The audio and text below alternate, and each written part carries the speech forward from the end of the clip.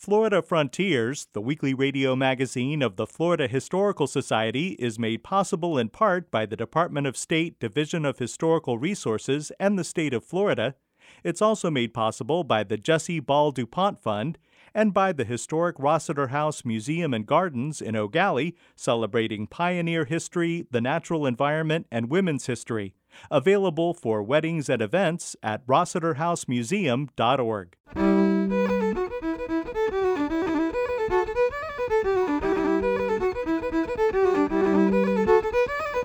This is Florida Frontiers, the weekly radio magazine of the Florida Historical Society, on the web at myfloridahistory.org. I'm Ben Brotmarkle, and coming up on the program, Pulitzer Prize-winning author Gilbert King discusses the infamous Groveland case. By the morning, Norma Paget had made these accusations that she had been abducted and sexually assaulted by 4 African Americans in Lake County. We'll discuss the West Florida Rebellion. On September 23, 1810, American settlers attacked and overran Fort San Carlos in Baton Rouge. And talk about Maroons in Florida. All that ahead on Florida Frontiers.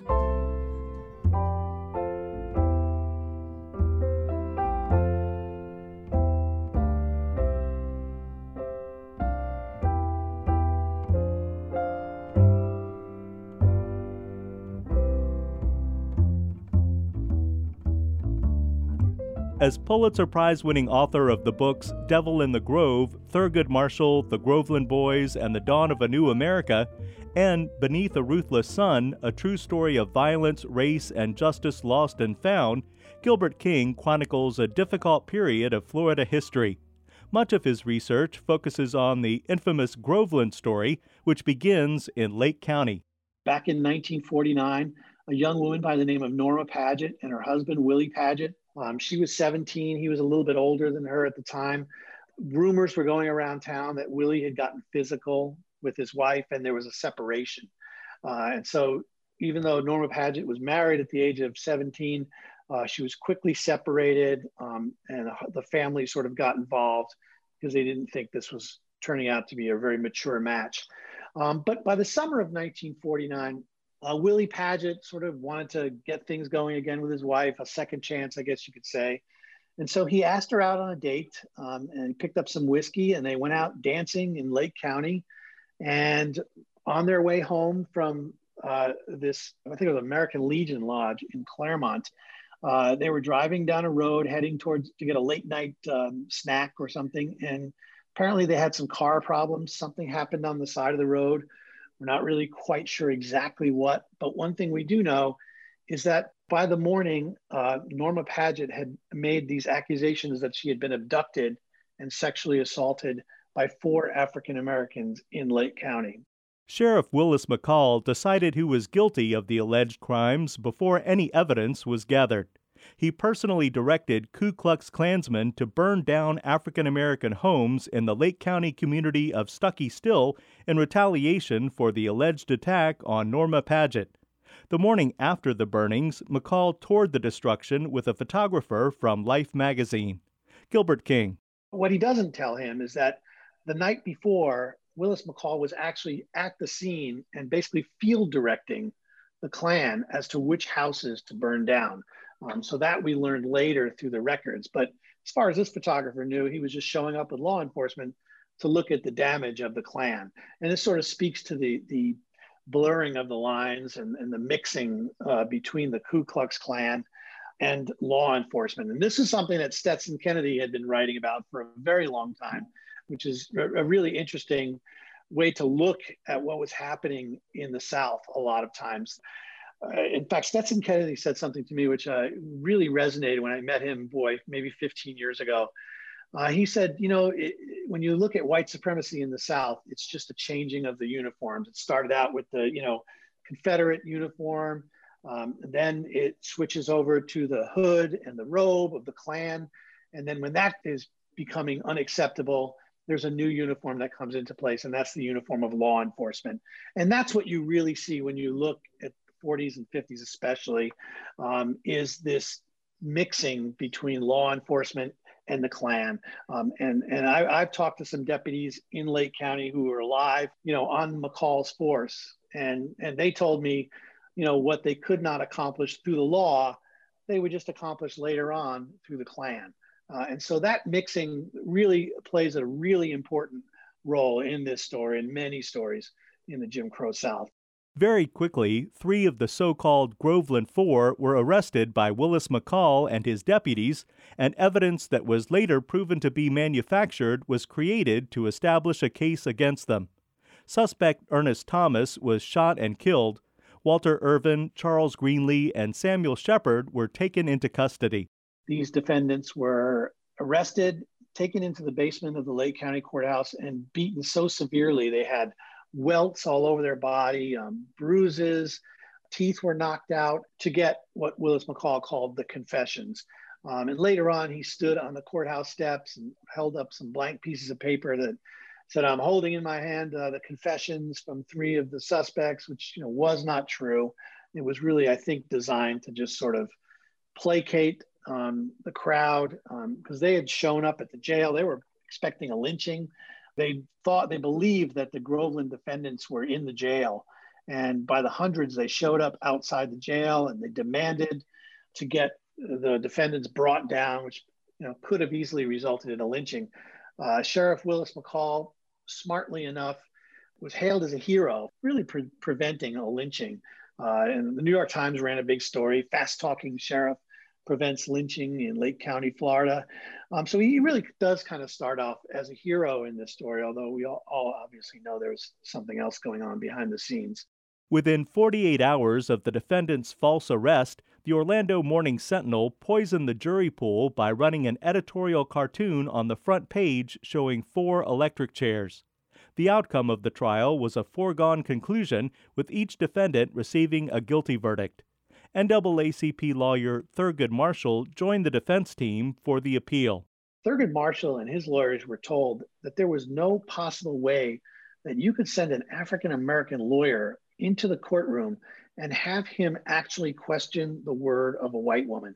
They said that would be the quickest way to inflame the 12 white male jurors and to send their clients to the electric chair.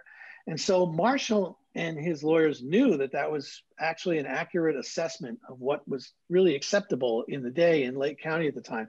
And so they hired a white lawyer by the name of Alex Akerman. No white lawyers wanted this case at all. It was a career ender, but Akerman's father had been on some pretty interesting cases himself, and Akerman himself had represented Virgil Hawkins and 4 other African Americans to integrate the University of Florida. So his career was already ruined, basically in Central Florida. So he was willing to take this case. He was an interesting person who was willing to look at these cases when at the time there were not a lot of white lawyers who would have taken a case like this to defend African Americans in such an explosive themed case. With falsified evidence and perjured witness testimony, guilty verdicts were inevitable in the Groveland rape trials. Thurgood Marshall took the case all the way to the U.S. Supreme Court, where the justices overturned the verdicts and ordered a new trial. And unhappy Willis McCall took matters into his own hands. While personally transporting 2 of the defendants, McCall claimed he had car trouble, and the 2 prisoners tried to escape. McCall shot and killed Sam Shepard. Walter Irvin pretended to be dead, but was still alive. Gilbert King. As Walter Irvin arrives at the hospital, he begins to get, the word begins to be spreading around the community that he is telling a very different story than the one that Willis McCall tells. The doctors are saying that he's talking about the evening, he remembers, he has great clarity. And so the following morning, Thurgood Marshall, his lawyers, all show up at the hospital in Lake County. And here's a photograph that was taken. You can see Walter Irvin laying there in bed. There's reporters, the stenographer, there's members of the FBI are there. Marshall and his lawyers are there, and they're questioning Walter Irvin about the night before. And Irvin saying there was no flat tire. He just got around, opened the door, and just opened fire. It was just cold-blooded murder. He shot Sam Shepard 3 times. The last shot went right between his eyes, killing him instantly. Irvin says, I'm handcuffed to him. There's nothing I can do. McCall reaches in and drags Sam Shepard out of the car. And Irvin says, I just fell out too. He said the sheriff then shot him twice, once in the chest and once in the side. And then the story gets truly horrifying. He says he's laying there. He's not dead yet. He's pretending to be dead. He hears Willis McCall get on the radio and call back his deputy, James Yates, to the scene. Then he hears Yates's car, hears the footsteps. And the next thing he knows, he's feeling a flashlight shining over his face. And he opens his eyes and he hears the deputy say, "This one ain't dead yet." And he sees the deputy point a gun straight down and a flash from the gun. That last bullet went straight through Walter Irvin's neck. Still did not kill him. So he's pretending to be dead. He's laying there, still conscious. He says he hears them say, "We got to make it look like an escape." And they start tearing at his clothes. They pull some of McCall's hair out of his head, put it in the body of Sam Shepard in his hand. They rip the clothes. And so they're making this look like an escape attempt. And Irvin's saying, "Why would I escape? I just was victorious in the Supreme Court. Thurgood Marshall's my lawyer. I'm not making a run for it while I'm handcuffed. Doesn't make any sense." Federal investigators proved that Walter Irvin's terrifying story was true and that Sheriff Willis McCall was lying about the shooting. FBI is listening to this, and they're thinking, well, we've recovered 5 of the bullets from the bodies of Sam Shepard and Walter Irvin. The 6th bullet that went straight through Irvin's neck, we're never going to find that because it was not lodged in his body. But they're thinking, according to Sheriff Willis McCall's version, they're never going to find that bullet. He said they were charging at the time. But they say, if Walter Irvin's telling the truth, we have an idea where that 6th bullet might be. And so the FBI rushes back to the crime scene from the night before, and they find the blood spot. It's about 10 inches wide. And that's where Walter Irvin was laying the night before. And they start digging down with a little shovel beneath that blood spot. And 10 inches below the surface of that soil, they find a .38 caliber bullet directly below the blood spot. And right away, the FBI knows that Willis McCall is lying, that this is cold-blooded murder. Now they have forensic evidence to back up Walter Irvin's version of the story. And they write a report that's absolutely damning. It's encouraging prosecution of McCall and his deputy for murder and attempted murder. Remarkably, the story goes nowhere. The case goes nowhere. The U.S. attorney in Tampa, Herbert Phillips, a known segregationist himself, declines to go forward with this case against the sheriff and the deputy. And the judge, Truman Futch in Lake County, says because the coroner's jury was so efficient and so thorough in their investigation, and because they found that Sheriff Willis McCall was defending himself that evening, there's no need to impanel a grand jury with any of this evidence because the coroner's jury did such a thorough job. Tragically, it was Sheriff Willis McCall who picked his own coroner's jury. He picked friends and associates, and naturally they did what was expected of them. Not only was Willis McCall never charged with murder, he served as sheriff in Lake County for another 2 decades until 1972. Gilbert King is author of the books Devil in the Grove and Beneath a Ruthless Sun. His keynote presentation for the Florida Historical Society Virtual Public History Forum can be seen online at myfloridahistory.org.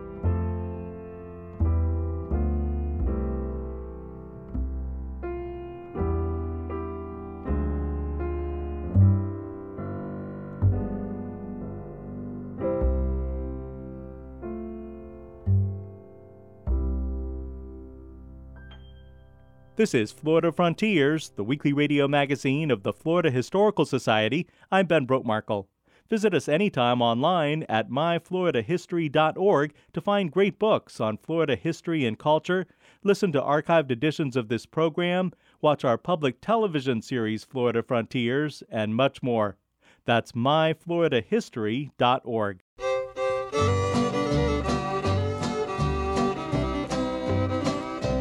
Goodbye, Joe, me gotta go, me oh my oh. Me gotta go, pull the P-road down the bayou. My Yvonne, the sweetest one, me oh my oh. Son of a gun, we'll have big fun on the bayou. Joining us now is Connie Lester, Associate Professor of History at the University of Central Florida, Director of the Riches Digital Archiving Project, and editor of the Florida Historical Quarterly. Connie, the West Florida Rebellion is perhaps not that well known, but it did have a significant impact on American history, right?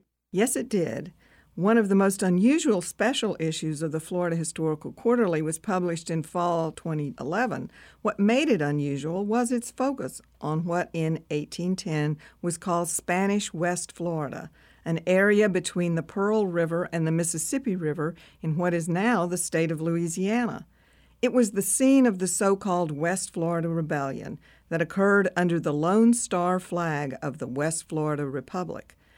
As the commemoration of the rebellion got underway, historian Sam Hyde approached me about publishing a special issue of the Florida Historical Quarterly on the event.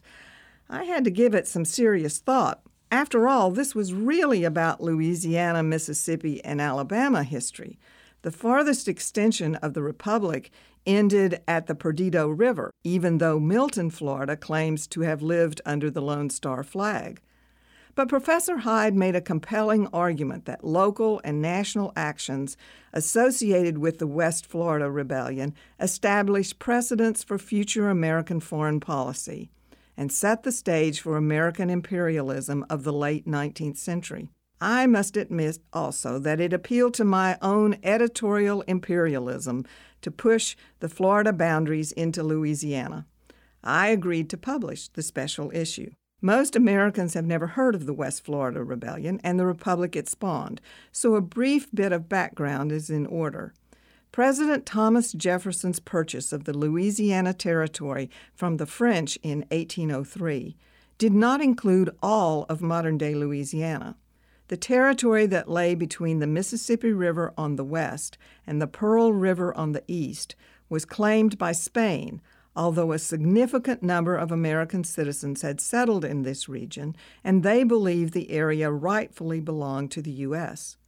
As Hyde notes in his introduction to the special issue, the area had been successively claimed by France, Britain, and Spain, and was a chaotic cauldron of divided loyalties, overlapping land claims, and differing perspectives on the nature and purpose of government.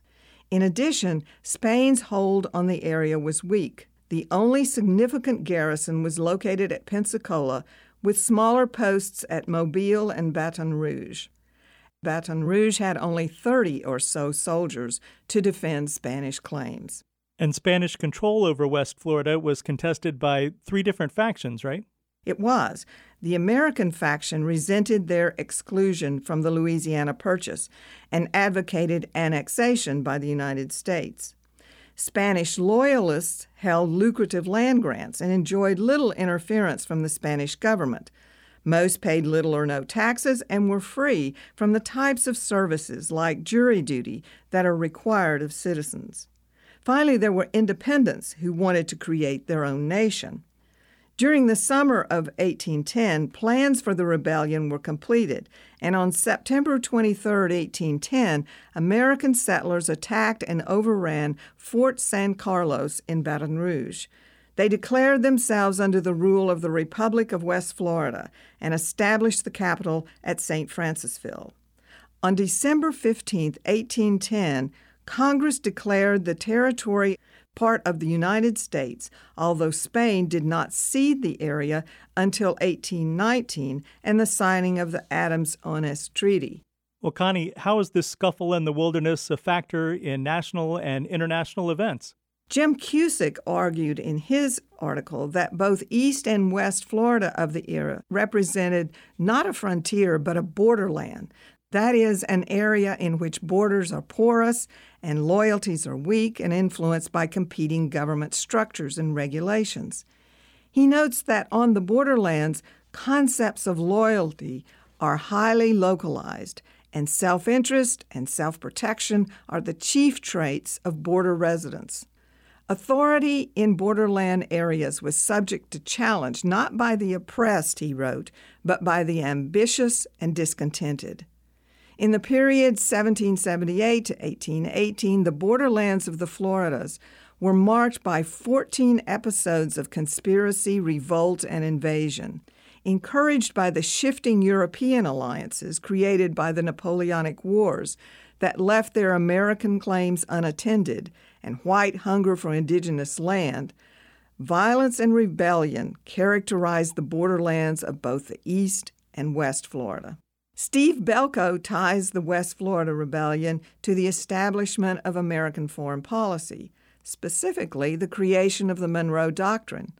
On October 27, 1810, acting on reports of the West Florida Rebellion, President James Madison met secretly with his cabinet and issued the No Transfer Resolution, a statement denying the right of European powers to transfer land in the Western Hemisphere to other European nations.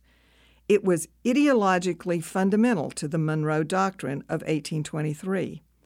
Acting on the president's request, Congress confirmed the No Transfer Resolution and the occupation of West Florida to the Perdido River. In December 1811, Congress admitted Louisiana to the Union, including the area between the Pearl and Mississippi rivers. National and international events were factors in the West Florida Rebellion, and in turn, the rebellion shaped American foreign policy. Interesting as always. Thanks, Connie. You're welcome. Connie Lester is Associate Professor of History at the University of Central Florida, Director of the Riches Digital Archiving Project, and Editor of the Florida Historical Quarterly. Jambalaya, crawfish pie, and a filet gumbo. 'Cause tonight I'm gonna see Mama Shazamio. Pick guitar, fill fruit jar, and be gay. Son of a gun, we'll have big fun on the bayou. This is Florida Frontiers. Descendants of escaped slaves in Florida were called Maroons. Holly Baker is Public History Coordinator for the Florida Historical Society and archivist at the Library of Florida History in Cocoa. From the introduction of slavery until the mid-19th century, escaped slaves often banded together for protection and formed their own independent communities. In Florida, Maroon groups fiercely resisted colonial powers who tried to re-enslave them by forming alliances with Seminoles. Dr. Justin Iverson is the historian for the 403rd Wing of the Air Force Reserve at Keesler Air Force Base in Biloxi, Mississippi.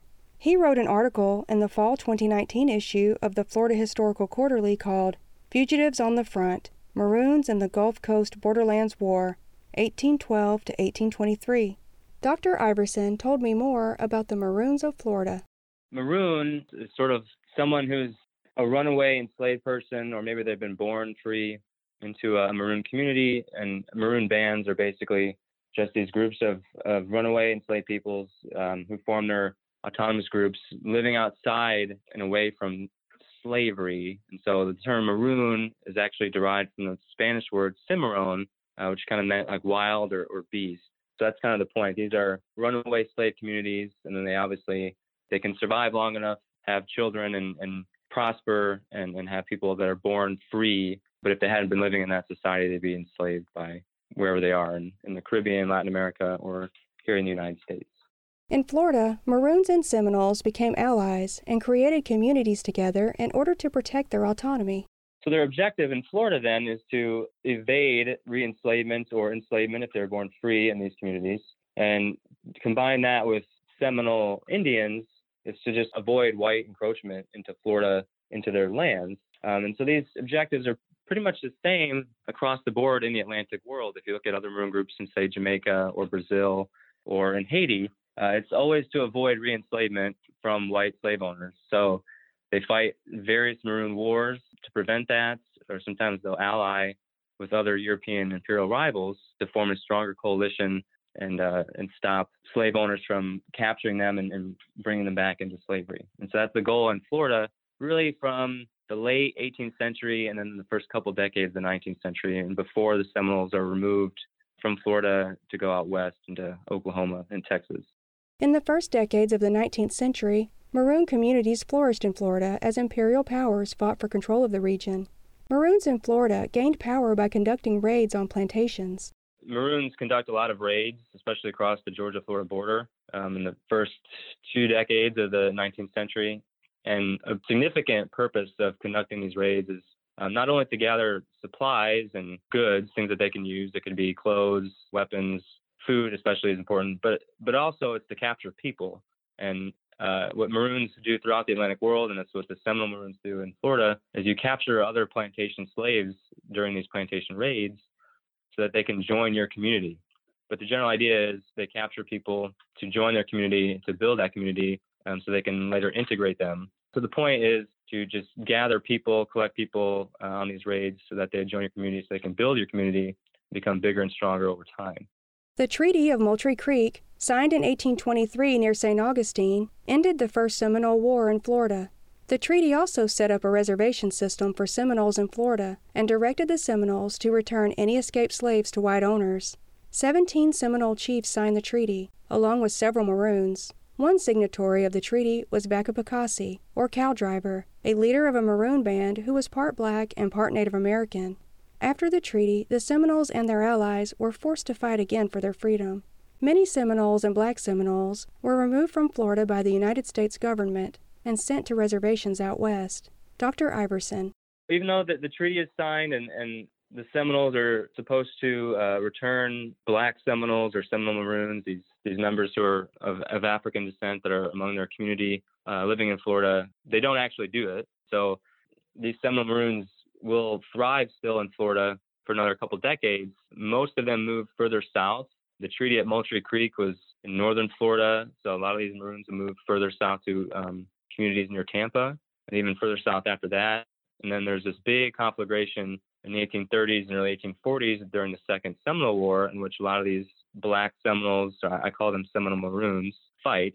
And then, unfortunately, they lose that war too, and part of the treaty at Payne's Landing that's settled after the Second Seminole War forces the Seminoles to move west and to leave black members of the nation in Florida to be sold back into slavery. And so they don't let a lot of those members stay in Florida to be re-enslaved. So that a lot of these black Seminoles, these Seminole Maroons, move to Oklahoma and Texas after the Second Seminole War, where they are still threatened by being re-enslaved by white owners in those regions, and even by some Native Americans in the Seminole Nation, as well as the Creek and Cherokee that are already in the Southwest.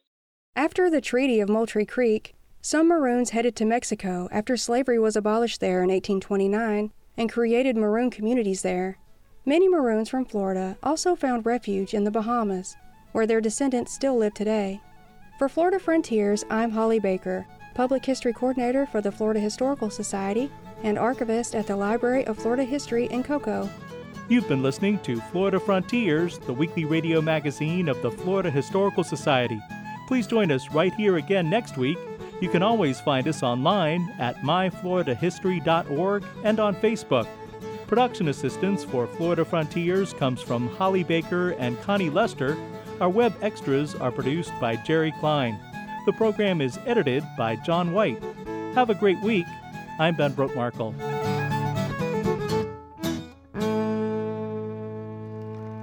Florida Frontiers, the weekly radio magazine of the Florida Historical Society, is made possible in part by the Department of State Division of Historical Resources and the state of Florida. It's also made possible by the Jesse Ball DuPont Fund and by the historic Rossiter House Museum and Gardens in Eau Gallie, celebrating pioneer history, the natural environment, and women's history. Available for weddings and events at rossiterhousemuseum.org.